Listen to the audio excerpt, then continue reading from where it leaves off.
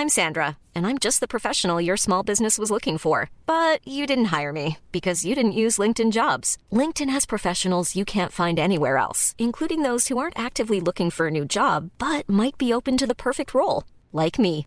In a given month, over 70% of LinkedIn users don't visit other leading job sites. So if you're not looking on LinkedIn, you'll miss out on great candidates like Sandra. Start hiring professionals like a professional. Post your free job on linkedin.com/people today. Hey there, it's Michelle Norris. I'm host of a podcast called Your Mama's Kitchen. When I travel, I'm usually looking for a way to find a taste of home when I'm not at home. And one of the things I love to do when I am at home is entertain. And Airbnb allows me to do that. When I was in California recently, I rented a house that had a great kitchen. And when we were sitting around the table, we're all thinking, we're in someone else's house. Someone could be in all of our homes as well. If you have a home, but you're not always at home, you have an Airbnb. Your home might be worth more than you think. Find out how much at airbnb.com/host. Welcome to the Cow Corner Extra Show with me, the Dolly Dropper, James Hurl, Ian Slat Slater, Ian Alderson, and Ollie Griffiths for your latest dose of all things lower league Shropshire cricket. And welcome back to another episode of the Cow Corner Podcast Extra Show, episode 12 and 101 in total. What a wonderful score. We've hit our ton and we're battling on and we're going for a big daddy ton. My name is James Hurl, and once again, I am joined by the man himself, the wordsmith, Ian Alderson. How are we, Ian? You all right? I'm very well, thanks, James. Very well indeed. Thank you very much indeed. I can see some books in the background. I'm assuming those aren't your Corvedale captain books because there's way too many there. They're flying off the shelves still. It's the next instalment, perhaps. Oh, little teaser. Maybe we'll get you to read a little segment of your new book later on in the show. And yeah, we went from full eggheads in the last episode, Ian, to a 50-50 mix. We've got some people with hair on this episode. No Ian Slater tonight because of everyone's schedules and how everything is running. We are recording this on a Sunday night, which is unusual. We normally do it on a Monday, but Ian is on 100 duty for the league, as that is his baby and that is what he runs. But fear not, back off his holiday and back full of energy, ready to go is Ollie Griffiths. How are we, Ollie? Hi everyone. Yeah, I'm really good, thank you. I did listen to the last podcast actually, and I did chuckle when you were talking about eggheads and all being a bit bald. So I did consider, but unfortunately Ian's not here. But I was going to wear a swimming cap, so we'd all feel you'd all feel you wouldn't feel too envious of my hair, but. As it turns out, there's someone else on the podcast with a full head of hair. So I'm not the odd one out tonight, thankfully. One of us. Yeah, so Ollie, as you mentioned, we do have ourselves a very special guest. So we don't have Ian Slat Slater, but we have someone with equally as much gravitas and another big name in Shropshire cricket and someone you all know and a Cow Corner favourite. So it is my great pleasure to welcome Charlie Rogers of Condover Cricket Club. Welcome, Charlie. How are we, mate? Oh, good. Thanks, James. Yeah, it was nice to have 10 overs of cricket yesterday and then spend the rest of the afternoon in the pub. But no, thanks for inviting me on. I'm not sure how well the ratings will do now they've heard that I'm on it, but we'll soon see. Well, it's good. I would say put a face to a name for all of our listeners, but it's more of a voice to a name for all of our listeners, as you are someone who we constantly bring up as a player to look out for. So, Charlie, at Condover Cricket Club, tell us a little bit about how it started for you in your cricketing journey in Shropshire. Well, I guess I have to go back to when my dad sort of played in the days black and white. When my dad was playing, he started off at Condover when he was about 14, 15, back in the mid-70s. That's how old he is. Played there for a few years, moved on to Sentinel, a couple of years at Whitchurch, and then back at Condover. So yeah, we started quite young, running around the boundary as a baby and a toddler and whatnot, with dad playing. Dad sort of stopped playing once my brother appeared, and then I actually started off in Cunns Juniors, playing their under-13s quite a few years ago now. And my dad made the fatal mistake of going down to Condover to watch a game where he got asked the famous question, "What you doing next Saturday, Joel?" To which he then ended up playing again, and we and Dad have been stuck there ever since. So yeah, Condover have been there over 10 years now. Started off in the second team, worked up into the first. I've basically done everything. I've captained the first team. I've unofficially taken over a few second team games, midweek games as well. I've done ground coaching. So basically, the jack of all trades, master of none, pretty much at Condover is what I've been excelling at for the last few years. But no, I've really enjoyed it. Met a lot of great people. Condover's version of Ollie Griffiths, and as you'll appreciate, Ollie, it's a lot of hard work when you are expected to do that much stuff for a single club. Yeah, it's tough, and hats off to Charlie and all the other guys at every club that do the same thing. Yeah, it's tough. I think a good many people know that I, like Charlie, and do a lot of the groundwork with a couple of others that help me, and I'm sure Charlie's got a couple that help him. But the bulk of the organisation and what goes into our respective cricket clubs falls on very few shoulders. So it does get quite tough. So anyone who's willing to put their hands up and say, "Yeah, I'll do that," or organise that, or the odd question, how do we do this? Or, just go and ask Ollie, or just go and ask Charlie, he'll know. So it's it can be quite tough. And as a good many people listening to this will know, Calver Hall are having a lot of struggles this year. So it gets even harder when you're struggling for numbers. So I'm sure we'll come back onto that later on when we get to that division. But it's fair play. It's a tough old task to drive a club forward, and fair play to those guys and everyone that does it successfully. Yeah, so we'll take it back actually a little bit, Charlie, if you don't mind me doing so. And a bit like Ollie said, tough decisions being made in respect of the club and the position of the club. Condover, a mainstay in Division 1 and Division 2 for many years, up until 2018, when you decided for the following season in 2019 that you were to drop the team down into Division 5. So, first of all, what was the rationale? How did that all come about? And how are you finding that decision has affected the club moving forwards? And how has the club moved forward since?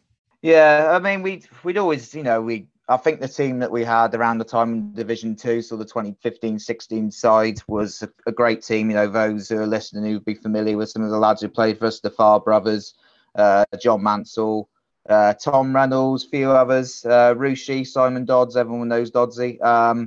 They were part of a great side. They got us up, and I think we were kind of in a way punching above our weight a little bit in Division 1. We had such a good team.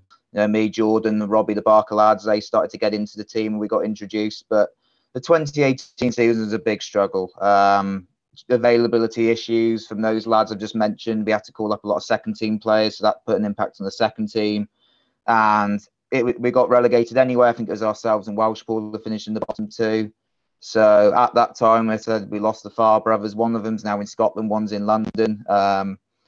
Couple of others, Paddy's up in Liverpool. So we just lost the whole bulk of that mainstay, that first team, basically. And the committee decided at the time, in order, morale was pretty low at that point as a club. So the committee requested that, although we were getting relegated as it was, could we possibly move down another division to allow ourselves to maybe blood in some of the youngsters. I was 18 at the time, so was Robbie. Jordan was about 20, 21. A couple of the other boys, just to try and rebuild basically, and hopefully give us an easier platform to introduce our juniors. Division 5 season, that was a big change from where we've been before, and it did take a bit of adjusting, but we got there. We got promoted. COVID season hit, and then since then we've always been the bridesmaid, but never the bride in Division 4. It's kind of been there's always been two teams that have just pipped us to it, and a little bit better. Partly because of our own doing, not winning those key moments and those big games, sort of fallen apart a bit. Not quite.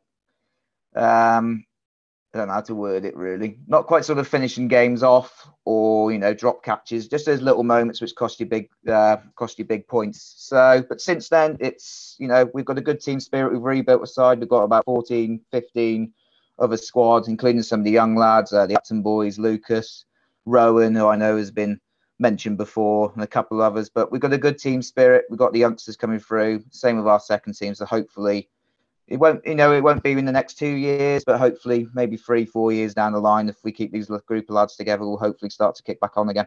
Yeah, so where do you see Condover moving forwards in the next few years? And obviously you're doing your coaching as well, which is helping bring on a new generation of Condover players, as well as helping other players who are currently playing for the side. And is it just a case of as soon as you go up, you'll feel that momentum will carry on pushing you through? And do you want to end up back where you were, or is it just a case of just going as your team progresses?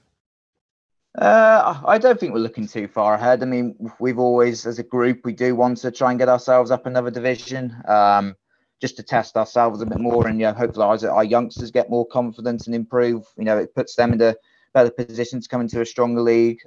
Personally, from where I look at it, certainly when I was captain the last 2 years, maybe 4 years, 5 years time, it would be great to be back in the Division 2 side where we were for a good couple of years, floating between Division 1, Division 2. But, we don't want to put that much pressure on ourselves going, we have to go up. And, then it impacts, maybe we don't enjoy it and we lose a bit of that team spirit. So I think we're quite a relaxed group. We're just going to go with the flow. The main thing is, as a club, is that we enjoy our cricket. We keep putting 2 teams out and we keep developing our juniors and giving them the chance to play for the club, and whether it's a Saturday or a midweek. And you're looking to do some improvements to the ground as well? Yeah, that's been that's been in the pipeline for a few years. That has obviously COVID, that buzzword again. That's had a big impact, because the way it was costed up a few years ago, what we wanted to do.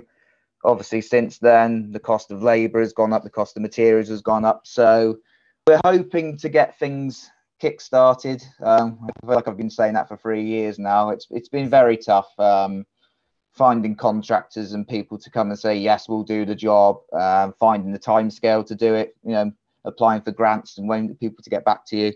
But fingers crossed, in the next few months, hopefully something can really start to be put in place that we can really kick on and develop our facilities a lot more. Great stuff. So, we're at the halfway point now, and I think the main buzzword has been rain. But what I'm going to do is I'm just going to quickly go around the Zoom, and I want you to answer in 3 words how you would summarize the first half of the season. So 3 words to summarize the first half of the season.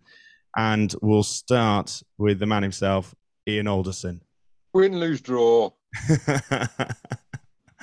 I love it. That's 6 words. Win, lose, draw. I love it. Come on. Great stuff. Ollie, how would you summarize the first half of the season in 3 words? Very, very tough. Yeah, it's been a tough start for a lot of sides, with I think a lot of teams just holding on really until they could get a bit more availability. Obviously, be coming up to that in the next few divisions. Charlie. I'm going to counteract Ian here, just to play devil's advocate and go win, lose, please. Is what I'm going to say. Yes, you might call me one of the younger generation who just wants to go crash, bang, wallop. I'm totally useless at slogging. But I've really enjoyed the win-lose format. I feel like it brings everyone into the game. But I know that's been the point that's been laboured several times on the podcast. So I don't think we'll divulge a lot further than that, I don't think. Yeah, it was a conversation we had on the boundary yesterday at Albury anyway. We were saying, like, it feels so long since we played win, lose, draw, because obviously we finished last season with win, lose. We've started this season with win, lose, and this Saturday was the first win, lose, draw in what seems like ages, and everyone was rooting through the rule book, trying to remember what the points were and what you could do and how many bowlers could do what. But yeah, it feels like it's been a long time away, Ian. It has been a long time away. And I saw Charlie's mouth moving then, and I just heard Ian Slater's voice come out. I just don't know what happened. I think there must be a technical glitch there. Charlie, I was hoping for a bit of support,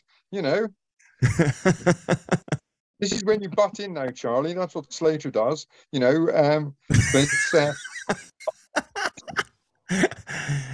I think the silence in this case, Ian, is deafening in regards to win, lose, draw. But no, it's been good to get back, and obviously with the 24 points and the way that you've got to manage the toss, and especially on weekends where there's rain expected, there are some interesting decisions, and if you can get a big win, it will change the table considerably.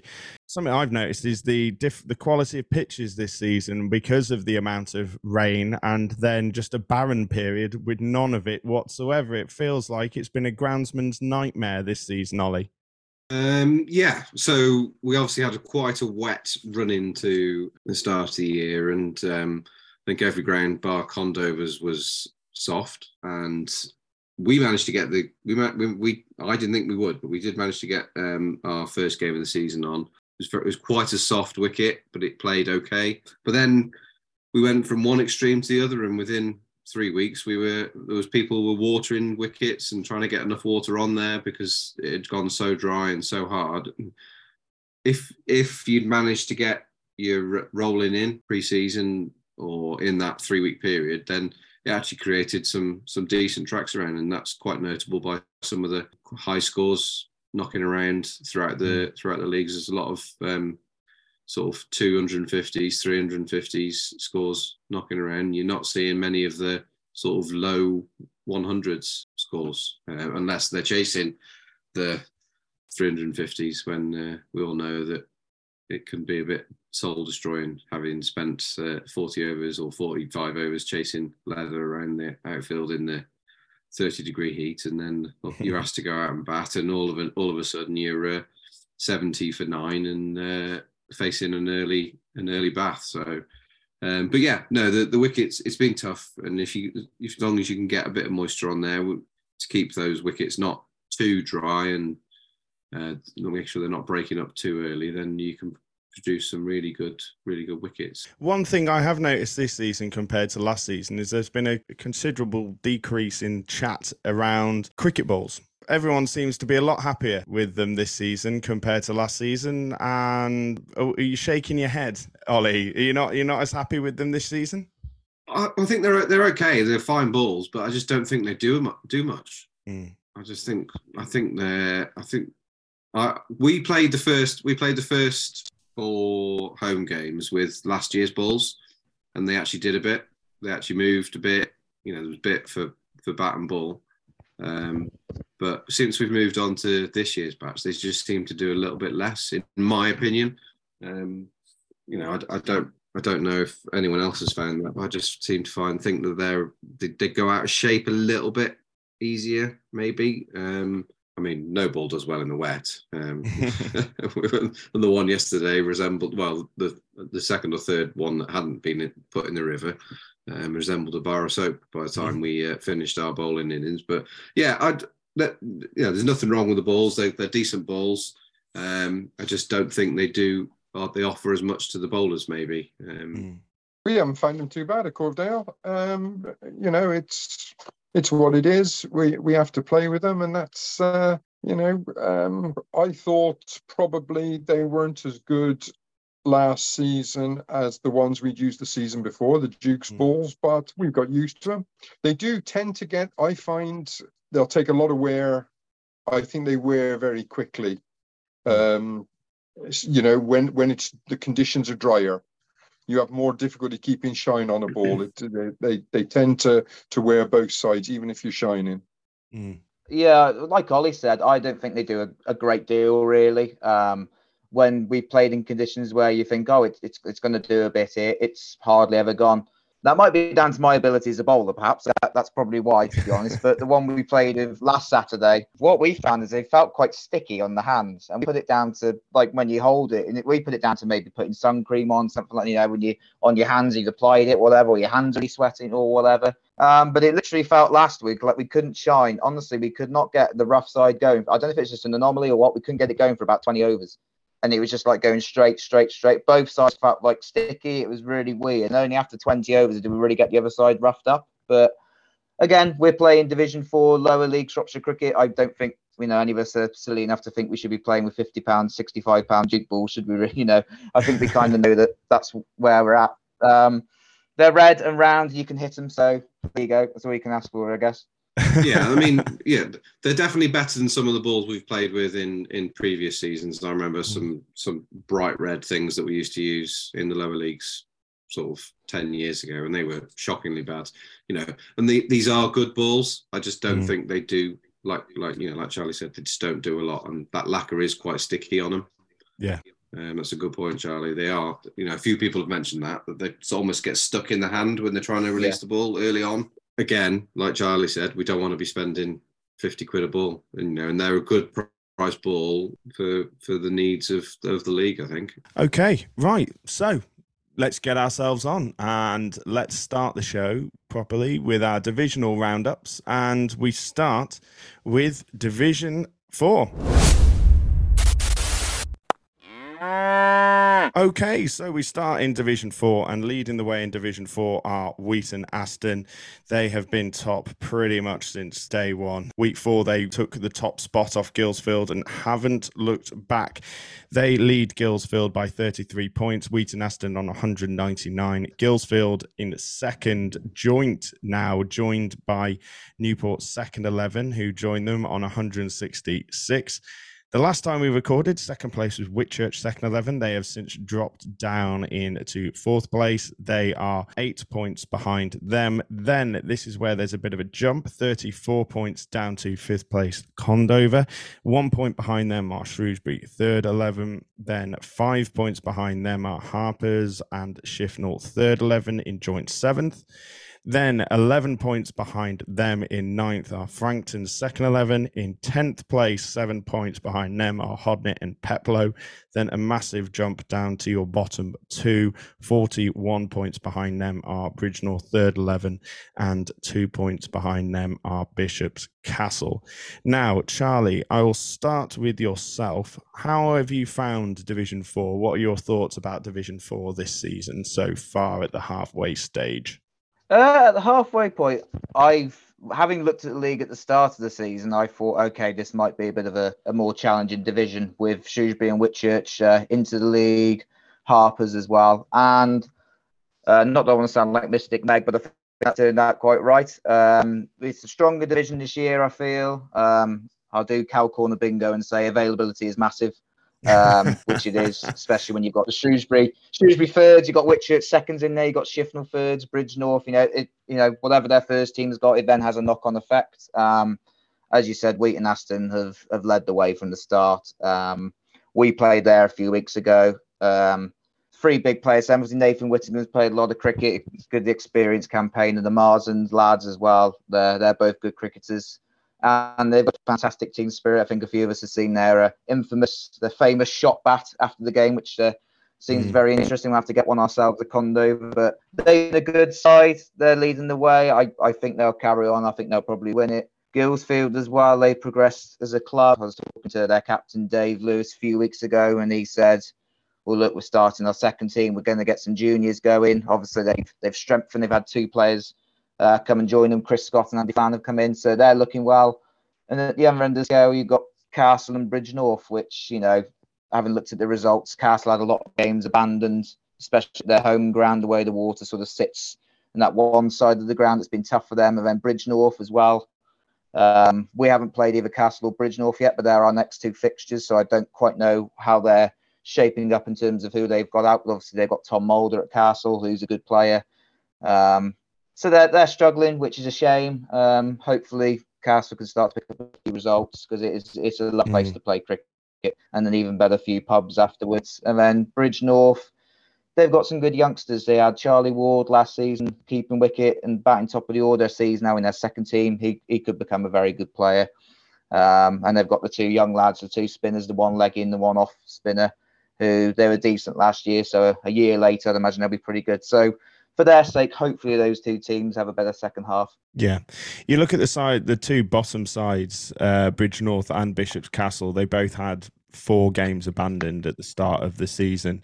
Only 2 other sides had the same, and that's Hodnet and Peploe, who are 10th, who are third bottom, and Shifnal, who are 8th. Bishop's Castle then had Newport and Wheaton Aston, who were the top 2, then had Hodnet, a team who were right next to them. So they've had 2 hard games and a game against someone close to them, and then there was another abandoned game for both those sides, Bishop's Castle's game against Frankton and Hodnet's game against Newport.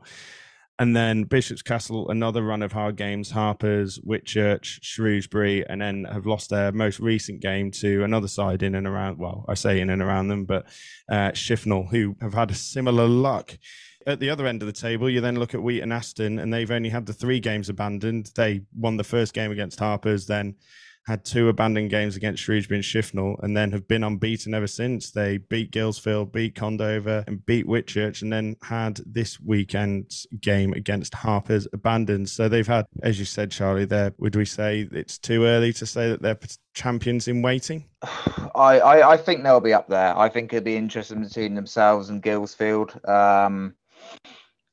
It depends on the availability of other clubs. You know, we played Whitchurch the other week, and they had 1 or 2 out, but even then they were still a decent side. They had the 2 young lads open the bowling. I think it was Alex Heath was the one end, and he was bowling like lightning. And then young Will Lewis as well. Shrewsbury third, and we played them. I think they were the club. They were quite short the other week, having looked at the teams they've been putting out. Looked like a few of their lads went up to the seconds and whatnot. So it depends what they can put out now. Like we've got as well, a few lads who go Wrekin or Shrewsbury School. If Shrewsbury can get hold of some of those that come and play for them or back from university, I would expect them to start kicking on and maybe put a late push for the top 3. But I think Wheaton Aston and Guilsfield will probably be the top 2 in whatever way come the end of the season. Wheaton Aston haven't been out the top 3 all season, but the side on the up, and it's not just because you are here, Charlie, but you're in 10th position in week 8, but have found yourself pushing up the table with a great run of form recently. 3 wins out of the last 4 games, really pushing up there and hopefully looking to get yourself in contention. Obviously, everything that's going on in the Birmingham League, we're not quite sure how many teams will go up and go down, but you kind of looking to try and push into those top 2 spots. Do you reckon you've got a chance? We might have an outside chance, but again, I'll say the infamous word. Yeah, actually, I won't say the A word. We've heard it enough in the last few episodes of podcasts, and then especially in these divisions. We know what the A word we're referring to is, but it depends what we do there. I think we had a tough start to the season. Obviously, we played the first game against Guilsfield, and I think we had an infamous Condover collapse, which we're very good at. We lost a lot of wickets for absolutely nothing, really. Then we had the abandoned games. Wheaton Aston away. That was a great game of cricket when we played there. Which, looking back, we should have won, but we didn't. At the end of the day, we should have, would have, could have, didn't. And then since then, we've had 3 good performances. A few more lads have chipped in. You know, we've got Rowan with the ball as well, who's bowling a lot better this year. He's bowling fantastically this year. He's got that little bit more height with him now, so it's coming from a bit more of a drop as he bowls it. Rowan's bowling well. Jordan Barker's, if he gets going, he's pretty destructive. And then I think the performer of the season so far for us has probably been young Jay Cupton. Got his first 100 against Harpers, 125 not out. He's come on leaps and bounds. His confidence has got so much better. So if we can keep those lads firing, hopefully we can put ourselves in the top 4 at least. But there's a lot of cricket to be played yet. I'm surprised that Bridge North are down in the bottom 2, but you know, it sounds like a lot of their players have been pulled up into the seconds, and like Charlie said, a little surprised to see Whitchurch not at the top of the table. I know they were up there a little bit, but that buzzword, and I'm not going to say it, but I know they even the likes of Whitchurch have struggled with getting a team out, and I know last weekend they had a couple of dads playing for them, just to fill the numbers. So it's tough. Wheaton Aston, as Charlie said, they're a quality outfit, and Charlie's already said the bingo word of Nathan Whittingham is another name that gets mentioned quite often. If he's doing well, Wheaton Aston are doing well generally. I agree. I think they're just going to carry on now, and they'll probably win that division at a canter the way they're going. you know. And if, like Charlie said, they've got a great team spirit going on, that's what it's all about. You don't need to be the 11 best cricketers in the league to win the league. You need to be the 11 cricketers that get on and enjoy playing cricket together the best, because that's what wins you games. All understanding your role within that team and enjoying your cricket and having fun week in, week out. You could have 3 of the best cricketers in the world in your team, but if you're not got team spirit, it doesn't work. You know. So it's a really enjoyable division to play cricket in, and I've enjoyed it over the last 6 or 7 years that we've been in that division. You look at Guilsfield and side that we mentioned, Whitchurch, and you look at the games that both sides have lost, and Whitchurch's 3 losses, 2 of them have come against other top 4 sides, Wheaton Aston, and lost to Newport. Their other loss coming against Harpers, who at the beginning of the season were right up there and had a great start to the season. Guilsfield's losses have come to Wheaton Aston, Harpers again, and Whitchurch. And then Newport, their 2 losses have come to Wheaton Aston and Condover side, who, as we've said, can on their day beat anyone. So I was quick to say Wheaton Aston champions in waiting, but there are going to be some big ties in this second half of the season. I'm really looking at week 15, 16, 17, 18, where all of the top 4 pretty much play each other one week after the next. So by about week 18, we may know where the title's going, or there may be a definitive change, or maybe they all take points off each other and we don't know anything at all. Well, obviously the beauty of win, lose, draw, and I know it's not to everyone's taste, but the beauty of it is that it's not just 20 points or 6 or 7. You know, you can still, if even, you know, as a team, even if you're not going to win the game, you can still get a decent 15, 16 points out of it if you take it all the way to the death. So, you know, whereas in last year, if, you know, I think, well, we had because it was pretty much, there was 2 teams, I can't remember what division it was, but there was 2 teams and they just won all their last few games, and they were 20 points, 20 points, 20 points, 20 points. And then it was won on the last day of the season with an umpire's point, I think. Yes, I think it like Division 6 or 7 or something like that last season. Yeah, something like that. But there's also the added bonus of win the toss, bat first, to get the 24 points. So there's that temptation to go for the extra points, and or you just play safe and go and just take the easier, potentially easier option and bowl first. Know what you've got to chase and knock it off.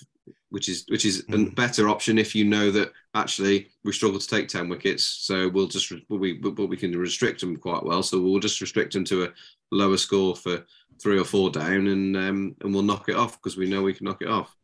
Yeah, and you look at that final weekend of the season in Division 4. Wheaton Aston have got Whitchurch, Newport have got Harpers, and Guilsfield have got Bridge North. Condover against Shifnal, and Shrewsbury got Bishop's Castle. That's your top 6. So they're your final weekend of the season fixtures. So yeah, a potential, if Wheaton Aston and Whitchurch are both up there, there's a potential title deciding game there, or at least it could, with Guilsfield playing Bridge North and Condover Shifnal, and all the different eventualities that can happen with promotion and relegation. It's going to be really fun in Division 4. But looking at this last week's results, all games apart from Shifnal's were abandoned. Shifnal getting the victory over Bishop's Castle. William Goff 6 for 15 for Shifnal, and Nick Shrive 41 not out, taking Shifnal to victory against Bishop's Castle there. Before the rain came, yeah. Yeah, that's. They were obviously just far enough. They were obviously just far enough east to have enough time to get that game in. Harpers versus Wheaton Aston got quite far down the road. Harpers 152 all out. Vipul Kolhapur with 59 off 83 for Harpers against Wheaton Aston. Joe Marsden again in the wickets, 5 for 35 for Wheaton Aston. And then Mohit Gupta 4 for 38 as Wheaton Aston finished 116 for 7 in the 30th over, with the game finally poised going into the final 10 overs. So if there wasn't rain there, it would have been, well, it'd have been a one hell of a finish, with both sides feeling like they probably could have got a win.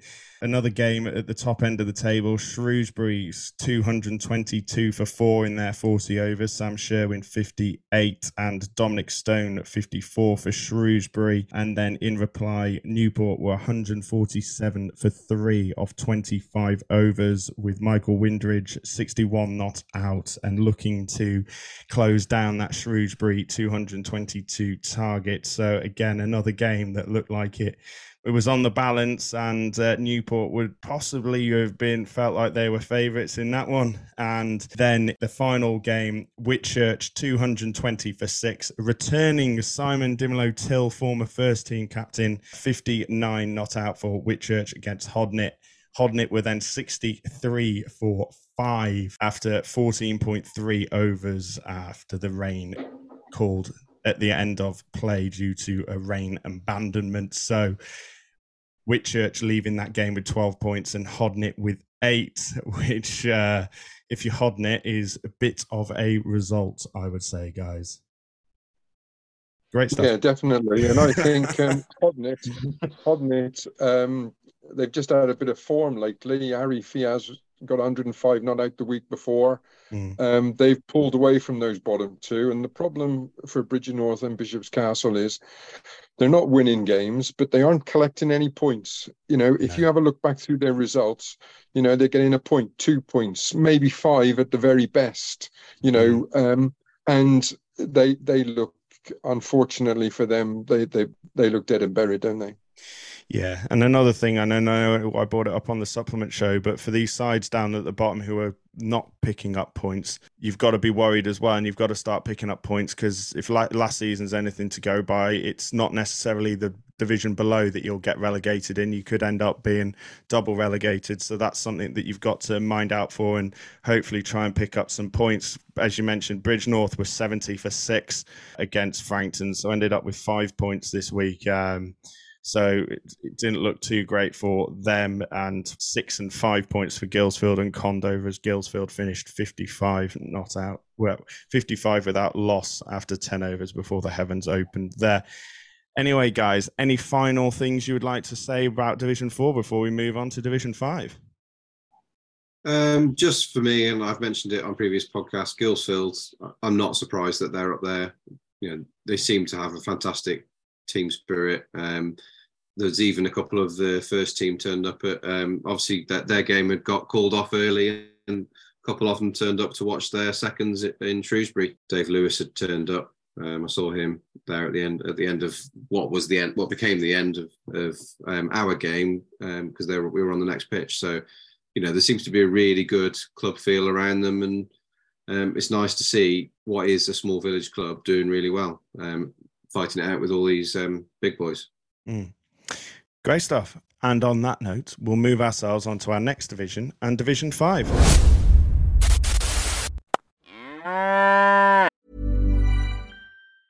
I'm Sandra, and I'm just the professional your small business was looking for. But you didn't hire me because you didn't use LinkedIn Jobs. LinkedIn has professionals you can't find anywhere else, including those who aren't actively looking for a new job, but might be open to the perfect role, like me. In a given month, over 70% of LinkedIn users don't visit other leading job sites. So if you're not looking on LinkedIn, you'll miss out on great candidates like Sandra. Start hiring professionals like a professional. Post your free job on linkedin.com/people today. Hey there, it's Michelle Norris. I'm host of a podcast called Your Mama's Kitchen. When I travel, I'm usually looking for a way to find a taste of home when I'm not at home. And one of the things I love to do when I am at home is entertain. And Airbnb allows me to do that. When I was in California recently, I rented a house that had a great kitchen. And when we were sitting around the table, we were all thinking, we're in someone else's house. Someone could be in all of our homes as well. If you have a home, but you're not always at home, you have an Airbnb. Your home might be worth more than you think. Find out how much at airbnb.com/host. So we have new leaders in Division 5, reclaiming the top spots, having led into week 5 are the Hipster's Choice Llanidloes. Llanidloes leading the way by 1 point over Church Stretton after a rain-affected game meant that they finished on 9 points and Church Stretton ended on 7. As mentioned, 1 point behind them are Church Stretton in second place. 40 points behind them are Priorslee, who keep moving up the table week by week. In fourth place, 5 points behind them are Newtown second 11. 5 points behind them in fifth are Beaumehir second 11. 6 points behind them are Much Wenlock. 2 points behind them in seventh are Beacon second 11. Then a bit of a jump, 16 points behind them are Iscoyd and Fensbank. Then the biggest jump of them all, 40 points down to the bottom 4, starting with Wellington fourth 11 on 82 points. 2 points behind them, St George's third 11.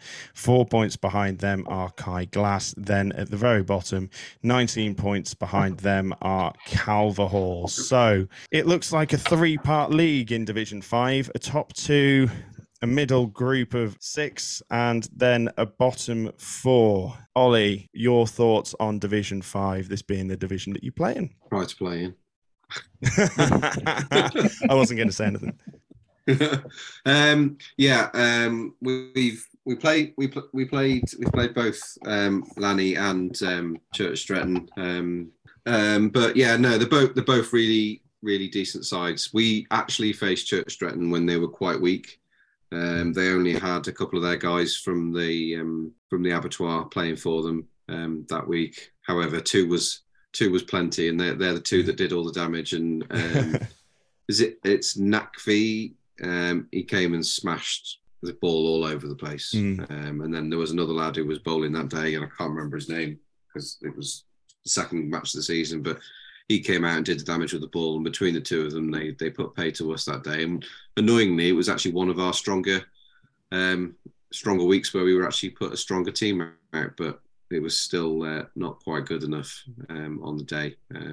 But both those teams, I think it's going to be a bit of a ding-dong battle between those two for who finishes top and who finishes second for the remaining part of the season. I wouldn't completely discount Priorslee. It looks like they've got a decent side, and they could claw their way back in. Be interesting to see. We didn't face them, unfortunately. We had to concede that day, so can't give you any sort of insight into the team and how many of that team are the players I remember from Harper's, but they seem to be doing pretty well. And they didn't play cricket for, if I recall, they didn't get to play a game for the first few weeks, or the first 3 weeks. Yeah. And they had a couple of games given to them, and weather was about, I think, but they seem to have got going, and they're doing well. They're in third place.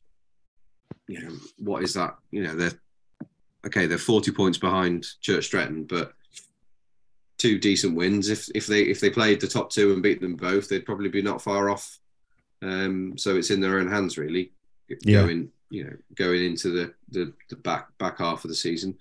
Newtown were the big winners this weekend just gone. They were the only game that was actually completed in Division 5. They managed to bowl Beaumehir out for 62 and then knocked them off in 9.1 overs and managed to get those points before the heavens opened. So big movers, big result for them in terms of the league, because they got 20 points when everyone else was sort of getting 10s at most. So that's pushed them up to 4th spot. So, and again, annoyingly, we couldn't make it to Newtown, so I can't talk about how strong they are. Some of the other teams in the division, Beacon, we played Beacon on Saturday, first half, and they weren't the team that came to Calverhall by any means at the start of the year, but they've still got some decent players in there. Yeah. And a couple of the guys came out down the order. We thought we'd restricted them quite well, and then we had a rain break, and then they came out after the rain and started smashing it all over the place. Lost a few cricket balls in the river, and I think one of the lads scored 60 odd in about 40 balls. Although I think it got to the point where it was getting quite tough with a soapy ball, and comes off the bat better than it comes out of the hand.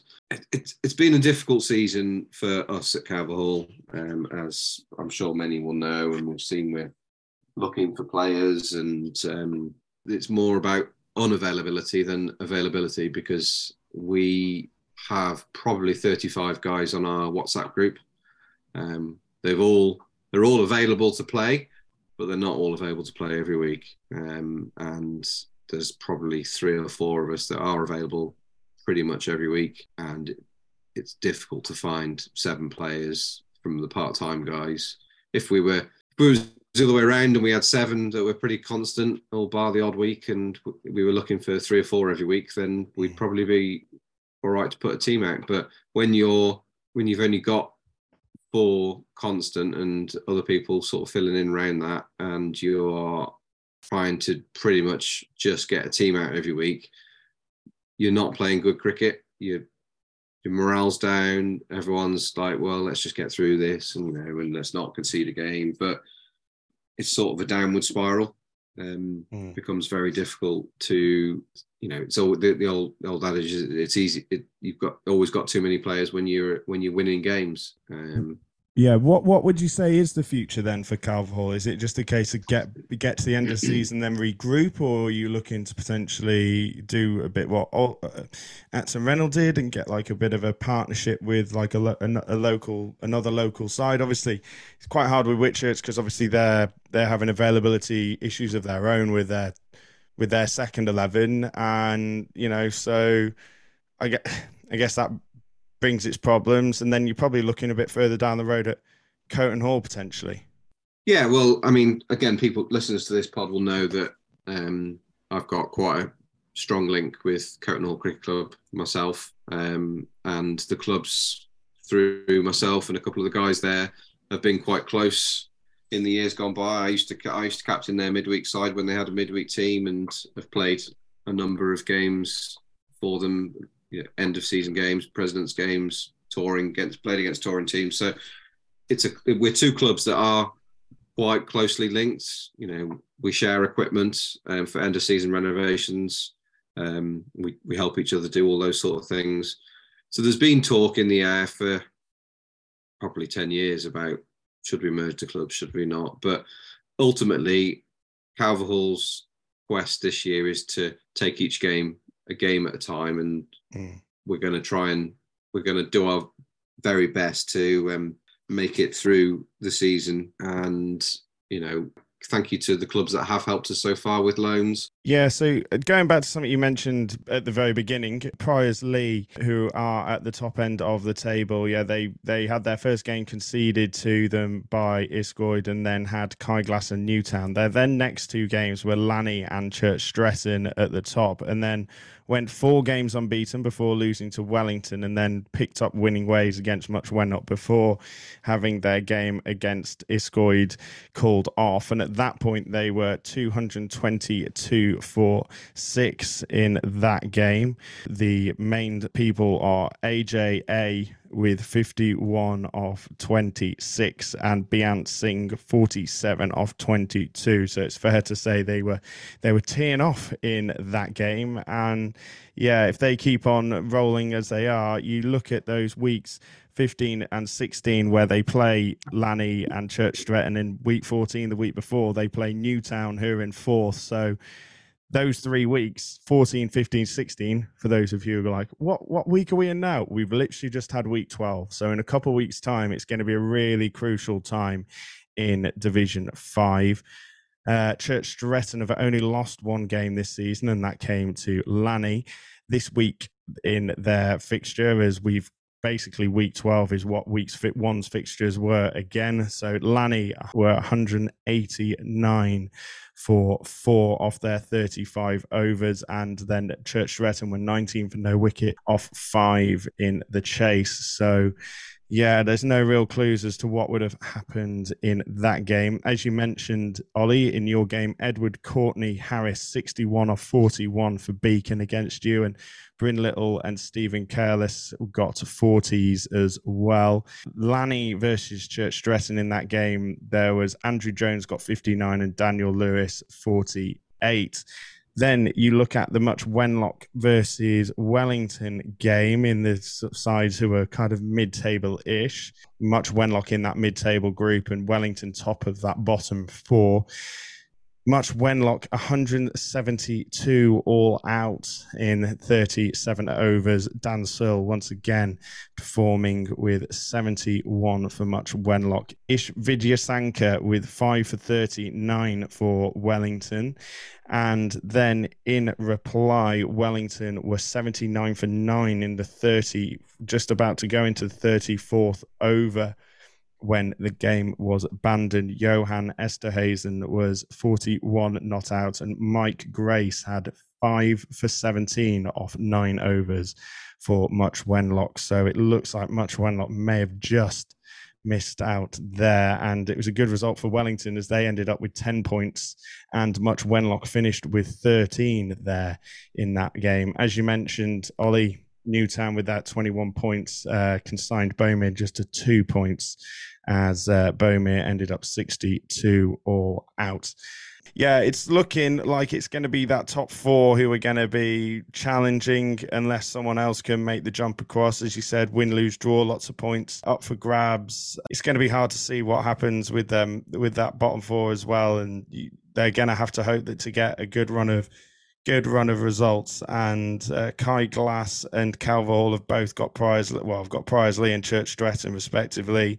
St George has got Newtown, and they've got all those sides in the bottom three have got a tough run of games, all playing like Lanny, Much Wenlock, Stretton, Beacon, Beaumere. They're all playing top sides, so you do wonder whether if they're going to have to change their fortunes, they're going to have to do it in a big way. But yeah, anyone want to say anything more before we move ourselves on to our next division?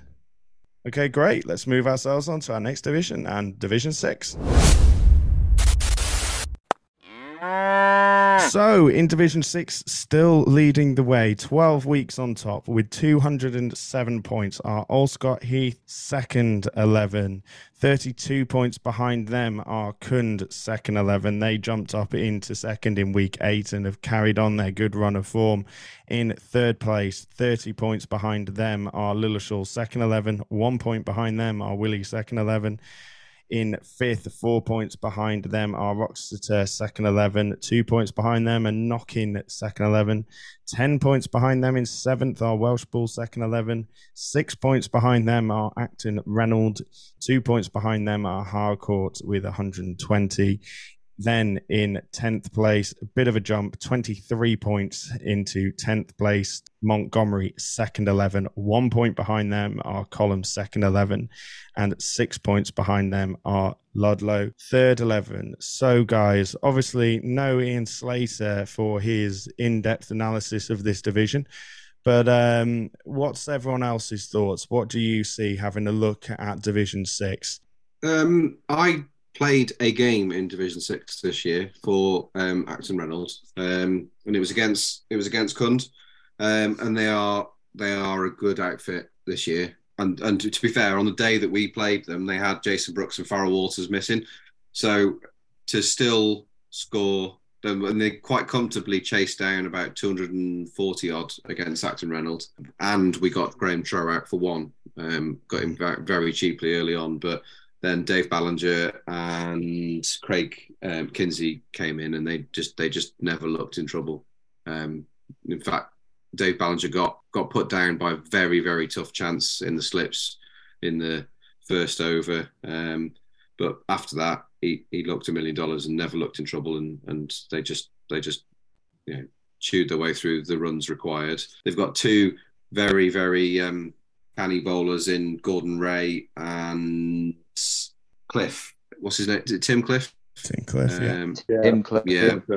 And so Acton Reynolds will go in great guns at the start for the first 10, 15 overs of that game. And then those guys came on too, and they just changed the game. They completely completely strangled the run rate and started to take a couple of wickets eventually due to a bit of scoreboard pressure.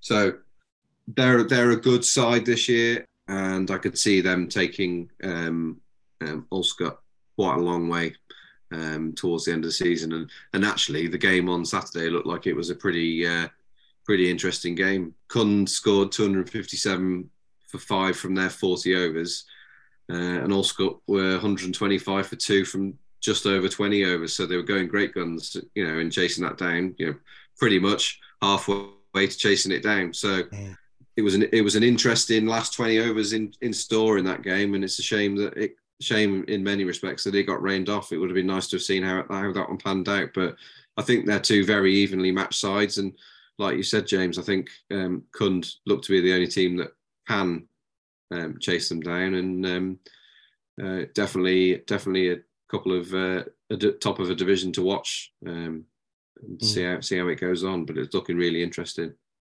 Yeah, you mentioned that it was Graham Trow with 72, Dave Ballinger 81 for Kund in that game. Stephen White was 69. He was out for 69 at the point, and yeah, it was all set up to be a great game. And if Kund would have won that would have been 2 consecutive defeats for Allscott, a side who started the season unbeaten before losing to Ian Slater's Willie in week 11. And yeah, then it would have been, if they'd have lost to Kund, it would have blown the league wide open. Another side who potentially could be up there but have been very unlucky, they've had 6 games abandoned out of their 12, are Lilleshall second 11. They had the first 4 games abandoned against Monty, Column, Knockin and Willie. So you got 2 of those 4 who are in the bottom 2. So you'd hopefully, if you were Lilleshall, you'd be hoping that you'd win that. Then they won the next 3 games. One of those coming from a concession against Reynolds, but one of those victories came against Kund, who are at the top. And then after those 3 games, they then had their game against Roxeter abandoned, then came back with a win against Welshball, then lost to leaders Allscott Heath, then fired back with a win against Harcourt, and then their game against Monty was abandoned with Monty 9 for 3 after 5 overs. So it was a very good start for them. Oliver Preston with 3 for 4 off 2.1 overs. So it looked like Lilleshall were going great guns. So Lilleshall I'm not going to say Lilleshall look like they've been very hard done by, and if they hadn't had those abandoned games, might be up there. But again, they didn't get played, so we never know, because they could have lost for all we know. But Ian, the Lilleshall, if you remember, they suffered more than anybody right at the start of the season because of a drainage issue with the water coming from the tennis courts at the end of the ground. They were desperate, if you remember, to get games on, and nobody lent them a ground because obviously, they wanted to play at Corvedale, but it was too wet for us. We were away that week, and it was too wet. We wouldn't have played at home ourselves. So they did suffer because of that. But at the other end of the table, I think this is one of the most exciting divisions in Shropshire this year, because Ludlow had an absolutely stonking huge win on Saturday. The only result of the day, they were playing Column. They got 20 points. Ludlow were on 70 points. They've gone up to 90. And Column are now only 6 points ahead of them. Column have just, the wave has broken and they're in the trough at the moment. And, Ludlow looked a long way off a few weeks ago. And now, they're really only one good win from being 4th bottom. Yeah. But Kevin Bolton, Ollie's old chap, played again Saturday. And as I said, I think a month ago, he played a month ago. Any team with Kevin Bolton in is going to be a very, very good side in Division 6. And if Ollie can get his dad to play a bit more, they'll be home and dry, I think. Column are really, they can't buy a win just at the moment. And, they're probably the out of form team in that division. And I think, Ludlow could move on up above them in the next couple of weeks. Yeah, Column's 2 victories this season coming against Ludlow and Acton Reynolds. Ludlow, first game of the season, then had 2 games abandoned, then went on a run of 5 defeats before beating Reynolds, and then have lost their last 3 against Harcourt, Monty and Ludlow. I think the worst thing from a Column perspective is those 3 last defeats have come against 3 sides that are in and around them. Yeah. In that game, Simon Fletcher, 53 for Ludlow, Kevin Bolton, 42, and Rory Bunting, 43, were both not out for Ludlow. Harvey Birrell, can we say, unlucky.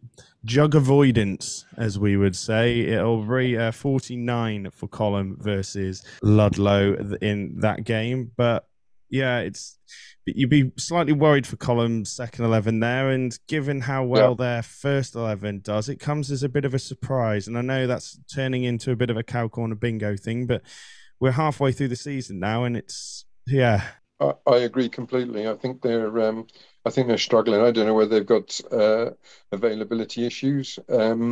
But, I think Rory Bunting coming back to play thirds for Ludlow, again, is another positive for them. He was superb last season in Division 6. Whether this is just a one-off this week because they've got good availability higher up the teams, I don't know. But Ludlow, I see the other game that was on at Ludlow had got a result as well. So obviously the rain stayed away from Ludlow Saturday, and the 2 games that were there were 2 result fixtures. Yeah, looking also around the league, you've got Paul Hollyoak got 66 for Knockin and Kinnelly in their rain-affected game against Harcourt. Knockin 191 for 6 off their 40, and Harcourt were 28 for 1 off 10 overs, so points shared there. Also, Roxeter scored 213 for 6 off their 40 overs against Acton Reynolds. Aid Ely and Manjula Wanasinga with the top run scorers for their Aid with 46 and Manjula with 42 for Roxeter against Reynolds. Then in response, Nick Russell 71 and Ian Fox 47 for Reynolds as they were chasing down that total, and they found themselves 185 for 5 in the 35th over. So 5 overs remaining and needing 29 runs for victory. With the ball in that game, Samantha Sovis 3 for 9 off 5 overs. Miserly. Great performance from Samantha there. Yeah, there's some big results and some big games coming up in Division 6, and it's not over yet, would you say? No, definitely not. I think like I said, I think this is probably one of the tightest leagues within the division, one of the tightest divisions within the league, I should say. So I think there's a lot of mileage left in this Division 6 this year. Right, and on that note, we'll move ourselves onto our next division and everyone's second favourite division, Division 7. Okay, so leading the way in Division 7 with 165 points at Albury, second 11. In second place are Coton Hall with 162. Coton Hall having led the way in Division 7 all the way up until week 8 have relinquished the top spot over the last 3 weeks. Close behind them are now a few sides. It's a cracking division, this, with loads of teams in form and pushing for promotion. In third place are Quat, third 11. They are 17 points behind Coton Hall. 9 points behind them are Condover, second 11. 1 point behind them are Lilleshall, third 11. 14 points behind them are Corvedale. 1 point behind them are Fortin, second 11. And then you'll drop down into your bottom 3 on 93 points, so 27 points behind Fortin, second 11, are Ponsbury, second 11, who have been a bit resurgent of late, got a bit of availability and some players performing, have seen them move up the table. Ellesmere, second 11, then 23 points behind them in 9th. And then bottom of the table, 14 points behind them. A side who have been struggling for availability this year, and that is Albrighton at second 11. So, where best is to start? There went Ian Alderson. Ian. Well, obviously we were in Division 6 last year. I think the standard the cricket this year has been better than in Division 6 last year. I mean, Beacon, Bomere and Ludlow last season were superb, the top three. But, everybody can beat anybody in this division this year, perhaps with the exception of Ellesmere and Albrighton. Ponsonby had a superb result yesterday. They beat the Weather and they beat Lilleshall. They got 180 for 2, chasing 179. A fantastic result for them, because that's given them a little bit of breathing space now over Ellesmere and Albrighton. A couple of weeks ago, I know all the other games this week were abandoned, but the Saturday before, Lilleshall threes, Steve Boney had to go up and play for the twos and the vice captain.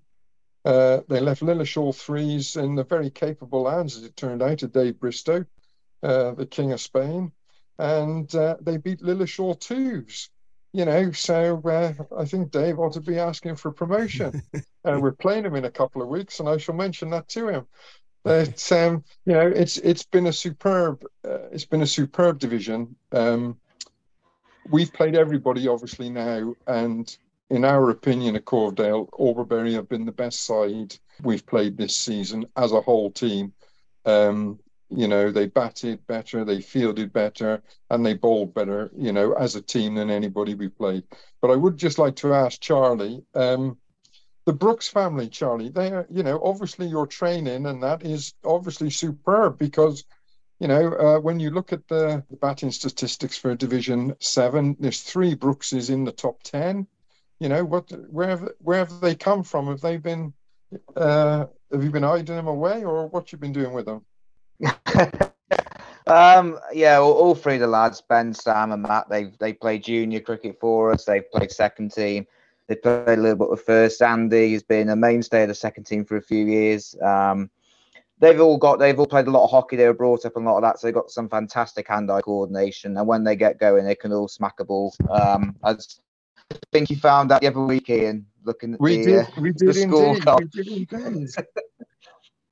I think I refer to it as being Brooksed, which they did have a giggle at. But my phrase exactly. Well, I mean, you got Matthew at 4 with 357 runs in the top 10, Andrew at 6 with 323, and Sam at 7 with 317.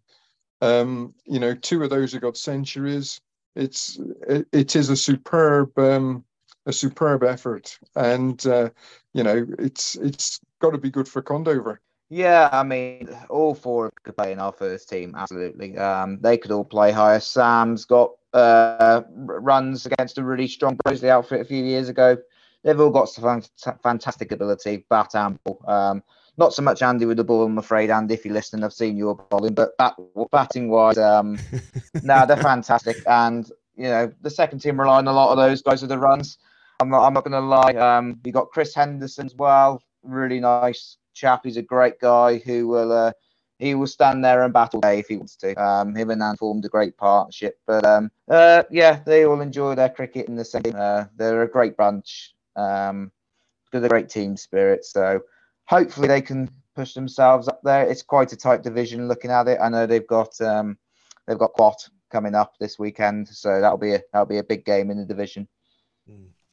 So you mentioned that they're good enough to play in the first team. Why aren't, if they're scoring runs for fun at the moment, is it just the case that the ones is too strong, or is it like a tactical thing where you're trying to actively get your second team closer to the ones? There is nothing tactical at Condover Cricket Club. We're far too unintelligent to come up like that. No, they just enjoy their cricket, playing as a family, playing with their brothers. I think they all get to take the mickey out of each other. They've all played first team. They're all good enough, but they enjoy it where they're at. There's no feelings of we don't want to play there. Like you get in some clubs, there's no politics. They just enjoy cricket where they're at. It's the same with our first team. But it's benefiting the club. If you've got a strong second team, you should in theory have a strong first team. Yeah. Ian, your further thoughts on Division 7? A big win for Quat this weekend, getting 20 points, moving themselves up into third place. Quat, someone who we picked out as a side who would do well, found themselves in the bottom half of the table in the first part of the season, mainly due to abandoned games and then playing two of the better sides in Division 7. And a good run of form recently. 4 games unbeaten, wins against Ellesmere, Forton, Corvedale and Ellesmere again. Their losses coming to Albury, Coton Hall and Lilleshall. Joss has mentioned previously that they've lost against the best 3 teams in the league, haven't they? Kind of, yeah. Yeah. Joss has mentioned that he thinks that Quat and he thinks Forton are in a fake position, and he thinks Forton could push up, but he thinks that Quat, Condover, Coton and Albury may be the sides to fight it out. What are your thoughts? Who do you think will be fighting it out come the end of the season? I think the top 4 teams are definitely the 4 best teams in the division. There is no doubt about that. None of those teams are in a false position. Quat have strengthened the batting a lot since last year. They were disappointed to come down. Coton Hall as well were disappointed to come down. We've played Coton Hall a couple of times in the last month, had a couple of cracking games against them. I know we couldn't finish yesterday because of the weather, but it was just in the balance for a little while there until the rain came. But I think any one of those teams, those top 4 teams, is in it. Especially Condover have come in now with a bit of form. They perhaps didn't have the start they wanted, but they're certainly playing a lot better now, playing more as a team. Quat are just getting results from everywhere. Interestingly, this weekend, of course, Coton Hall usually have a day out at the finals day, and I think they're all doing that. I was talking to Dan yesterday, and it is, of course, the Albury game. So trod on their own foot there a little bit, just a crucial part of the season. They have just stuttered a little bit lately, Coton Hall. They've lost a couple of games, and obviously we were abandoned yesterday, so they didn't get full points. So to concede next week they are just not helping themselves just at the moment to stay up there.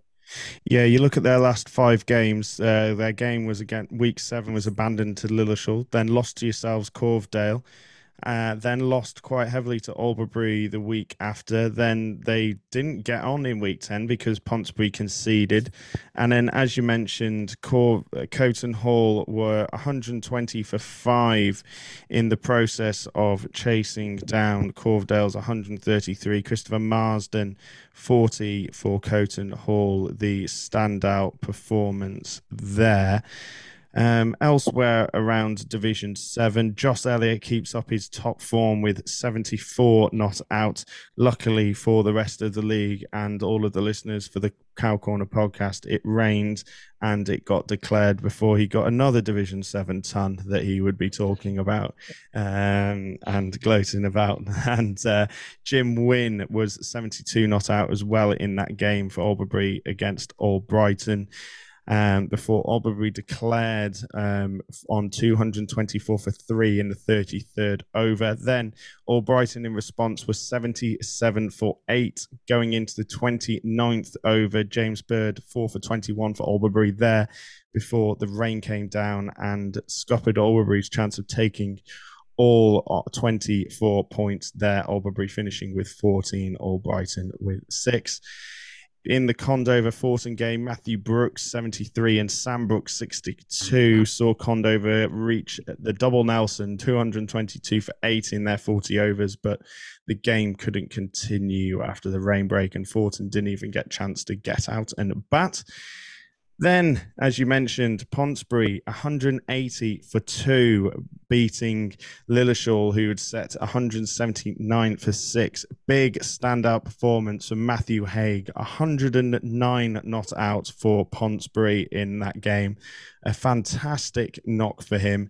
John Morris, Sam Chadwick and Harry Price, the people to stick along with him as Pontesbury picked up their third win of the season and their second win against Lilleshall. Then, as we mentioned, Quat 99 for 2, having bowled out Ellesmere for 98. Mark Ward 44 not out for Quat versus Ellesmere. Jenny Biddle 3 for 22 and Joseph Daly 3 for 31 for Quat against Ellesmere there. So, yeah, guys, any final thoughts and predictions on Division 7? Oh, I would just like to mention, like I say, we played Coton Hall a couple of times in the last month. And a lad who I've seen bowl a lot in those two games, Aaron Jones, he picked up 3 for 20 against us yesterday. He was he was bowling pace at our place a month ago, and he had the last couple of overs of spin. He said he sort of pulled his side and he bowled spin yesterday, and he was turning it a mile. He had an absolutely great game, got a few runs as well with a bat. He always plays with a smile on his face. He's a lovely lad to have in the team. I think Coton are very lucky to have a player like that. I thought he's had a great couple of games against us. You're looking at the final 4 games in Division 7, and it's going to be a cracking end to the season. Albury have got Forton, Quat, Condover, Quat. Coton Hall have then got pretty much the bottom few. They've got Ellesmere, Lilleshall, Pontesbury, Ellesmere. Quat got Pontesbury, Corvedale, Albury, Forton, Albury. Condover have got Pontesbury, Corvedale, Albury, Pontesbury. So it's going to be decisive at the top end and at the bottom end in those final 4 games, Ian. Yes, most definitely. I think the only unfortunate thing about the final game of the season is the extra fixture. It is the bonus game. So really, teams, that's a bit of a lottery on who is playing who, because that is an extra fixture. I think if anything, if they were, and I've never been a fan of the extra fixture, but I would have liked to have seen them perhaps lumped together in the middle of the season and get them out the way. Yeah. Well, it's going to be a great end to the season, and Division 7 is shaping up to be one of the best divisions. And I know we've said that about quite a few of them, but it truly is. It's been great this season, and it's been great competition at the top and bottom end.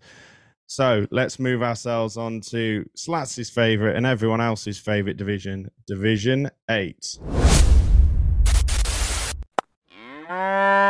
Okay, so we move on to Division 8, and in Division 8, leading the way still, having led the way from week 3 into what is now week 11, are Guilsfield second 11 on 151 points, but hot on their tail with 149 points, so just 2 behind our Quayside first 11. Now, in third place are Kai Glass second 11, but I'll come back to that in a minute. They are 43 points behind. Then in fourth, 2 points behind them are Sentinel third 11. Then 12 points behind them are Beacon third 11. And then 19 points behind them are Chirk second 11. Now, Kai Glass second 11 and Chirk second 11 had their game postponed this week, which was postponed at the very beginning of the season, and that is because there was a fair at Chirk. So that means that the game is going to be played in week 21 in Division 8, so the very final week. So after the season is finished in Division 8, those sides will play each other the week after. So those 2 sides from now until the end will be a game behind. So it's going to be quite interesting analysing this division. But Guilsfield, having looked like they were running away with it, have lost 2 of the last 4 and had their last game against Beacon abandoned, which has brought it all close. And given the way that Division 8 is, with teams playing each other in groups of 2, so at the moment Guilsfield playing Beacon twice, then they play Chirk twice, and they play Sentinel twice, then they play Kai Glass twice, and then at the end of the season, those 2 final games, it's our top 2, Quayside versus Guilsfield. So if it stays the way it is, it's going to be an exhilarating final 2 weeks in Division 8. But yeah, it's all coming closer. And yeah, what a division 8's been, guys. Just a quick one, really. I mean, I was at Frankmore yesterday, and Gilsfield were playing there against Beacon Thirds, and it looks like they were having a lot of fun. I think it was a low-scoring game. Gilsfield were 20 odd for 2 in response to Beacon's 108, something like that. Yeah, 108 all out to Gilsfield, 28 for 2 after 7 overs. A couple of grumpy batsmen walking off for Beacon. I won't drop the names because it's not fair to them. One was given out court, and it said it was nowhere near him. It hit his thigh pad. So he was not best pleased, but he accepted the decision eventually, I think, and trudged off. They seem to be having a great time. The Gilsfield guys were all, they're all in their club colours and all went back to the Beacon afterwards for a pint, and they all seem to be having a great time. And there's a lot of this. Well, we'll see you next week. Thing about it, and I think it's quite nice in some respects to have a bit of a, you did one over us this week, we'll make sure we come back a bit stronger against you next week. It's like it adds an extra dimension to this division, wherein if you feel you narrowly missed out one week, you've got the immediate chance to rectify it the following week and do one over on them. If you lost the week before, or for some teams, if you're a top team playing the bottom team, it's a chance to kick on and get 2 good wins potentially. There's a lot of sort of different things that we're not used to in Division 8. Obviously, it's a small division, but I think it's quite interesting, and I think it's. Although I have to say I didn't get the thinking behind it at the start of the year. Thought it was interesting. Thought it could throw up some interesting stuff. I think it's actually turned out to be really good division, and it looks like it's a lot of fun. Yeah, and you look at the form in Division 8 as well, and it's only week 5 and 6 where all 3 sides won back to back. So Beacon beat Chirk home and away, Quayside beat Kai Glass home and away, and Gilsfield beat Sentinel home and away. So that's been outside of week 9 where Kai Glass beat Beacon home and away in weeks 9 and 10. That's the only week where games on the field have been decided where it's been back-to-back victories for a certain side. In weeks 7 and 8, Sentinel beat Beacon in week 7, but then Beacon conceded in week 8. So not really counting that. They technically, you should probably, but what I'm trying to get at is when both sides have gone on the field, it's not been it's been back and forth. It's not been certain sides completely running away with it. And with the way that this division's set up as well, even though the sides are so far ahead, because everyone's playing each other, it only needs a certain run of form from a certain side or a certain side to go out of form for this table to completely change. Yeah, I think the big result for me in the last month was on the 10th of June when Kai Glass beat Gilsfield, and Gilsfield only got 3 points that day. That's the week that Quayside closed the gap, and ever since then, it's been tit for tat. Gilsfield beat Quayside the following week, 20 points to 7 points. Then the week after, on the 24th of June, Quayside beat Gilsfield, 20 points to 8 points. This week, abandoned, they both got 9 points. It's since that 10th of June game when Quayside closed the gap on Gilsfield, it really has been neck and neck. Yeah. And you look at the bottom end of the table, and that week 1, 2, and 3, when we had that wet weather, you look at Chirk and Kai Glass, they were playing each other week 1 and 2, and they're the two bottom sides. So if those games would have gone ahead, you never know how that might have changed the perspective of the league. And Beacon as well, they had a few games cancelled, but some of these, they're still beating each other, but it's just like picking up the odd defeat randomly, and that's kind of why the other sides haven't quite gone all the way with Gilsfield and Quayside, but also why it's still wide open. And, you look at this week, Gilsfield versus Beacon, as you mentioned, Beacon in 5th place, Gilsfield leading the way, Beacon 108 all out, Dan Foskett 31, Ray Collins 17 before he snicked off. Ivor Pearsall 4 for 18 off 12 for Gilsfield against Beacon. And then, Beacon then got the skipper and opening back Gary Griffiths out for 5. Then got number 3, James Langford, out for 12. Andy Troe 12 not out when the game was abandoned. So it was all set up, and you never know what might have happened there. And then Quayside, your second place side, Sentinel, go and put on, who were in 4th place, go and put on 229 for 9. So might feel a bit hard done by there. There's no scorecard on Play Cricket, unfortunately, so we can't tell you who did well in that game at this point of talking. I have checked all day and nothing's come up yet. And Quayside were 22 for 1 halfway through the 7th over. So again, that's another game that was set up nicely. And Sentinel 3s, if they'd have won that could have jumped them right up the table and put them in contention with putting them probably only a win behind Quayside and a win and a half behind Gilsfield. So yeah, they come up against, all these sides come up against each other next week. So scores will be properly settled. Yeah, with that Kai Glass and Chirk postponement, once again, you're not quite sure how it might pan out and where it might go, guys. I think it's a very good job that they're playing that game, because last year we tried to get the Chirk Festival was the day that Corvedale should have been playing Chirk at Chirk. We couldn't get it in, and of course we hadn't got a spare week last year to play. This year, because of us finishing earlier, there is room at the end of the season for them to play. So I think it's a very good outcome that we can have a full set of fixtures for Division 8.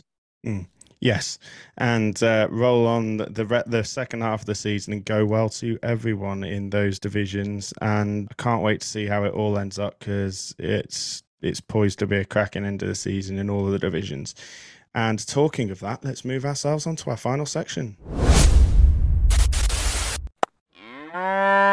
So once again, as always, thank you so much for listening to this episode of the Cow Corner podcast. This is the extra show. So as we've said, we have our supplement show. So that's every week that we also have a Birmingham League episode, and they are coming out every other Thursday. And then in between those episodes, we'll have our Shropshire League show and our extra show, where we'll talk more in general. They're kind of like a big bumper monthly episode where we will be talking about the leagues more in general, whereas the supplement show will be looking at the weekly results and what's been going on in shorter segments as we give ourselves 5 minutes to talk about each division. So it's a quick snapshot of the whole of the Shropshire League. And that is with Slats, Joss and myself. But yeah, you will still get all that bonus content. If you do have anything you want us to mention on the podcast, please get in touch. Send us an email or to cowcornerpodcast@gmail.com. We'll get into, or send us a message. We are on Threads, we're on Instagram, we're on Facebook, YouTube, Twitter, if it's still going at this point of talking. Cow Corner Podcast and Cow Corner Pod for Twitter. You can find us there. If you are interested, come and play. Let us know if you're interested in playing for the Sunday 11. It's a great day out, and also a good trip home, isn't it, Charlie? A very good trip home from what I remember. Not much it, but it was a good fun day out against that Hawk 11. But yeah, if you are interested in playing, or even if you are interested in playing us and hosting us, let us know, because what we are looking to do is not only are we looking to play against teams, but we're looking to use it as a way to film some of the matches and do some features on some of the sides that we play against, doing some video footage. And also, if you don't want to be seen on video, if you're just like myself and you have a face for radio and you'd rather do a podcast inside, we can do that as well. So if you are interested, do get in touch for that. But yeah, make sure you like, share and subscribe. Let's keep trying to grow the podcast, even though we've been doing it over 100 episodes and we are into our 5th year. We still need your help and support, and we are very privileged that we still have your support. A bit disappointed, unfortunately. I think the internet's done us for a bit of good quality Charlie Rogers content this evening, but we'll try and get you back on another time when we do it live, Charlie. But it's been great having you on. Thank you very much for coming on, Charlie. No problem, mate. Thanks for inviting. It's been very enjoyable. Cheers. It's been great having you back, Ollie. You bring an extra element to the podcast, and it's been great having you back. Is that extra element hair? And me. No, it's been good you up there without knowing. Yeah, you did. It's been good to be back. I always enjoy the podcast that we do together, and we'll, like I said, we'll try and do the next one in person. Yes, definitely. Definitely, we'll try and get and do that one. So it'll be in a few weeks' time now. So the next episode will be the Birmingham League episode and the supplement show. Then the week after that will be just the Shropshire League show. Then the week after that will be a Birmingham League show and a supplement show. Then the next one after that will be the extra show. And you'll be there, won't you, Ian? I certainly will be. Great no problem stuff. at all, James. Always a pleasure. We've got that on recording as well, so if anything changes between now and then, you're obligated contractually obliged. But yeah, always great having you on, Ian, and thank you for coming on again, mate. No trouble at all, mate. Always a pleasure. And thank you guys for listening. This has been another episode of the Cow Corner podcast. Until next time, goodbye.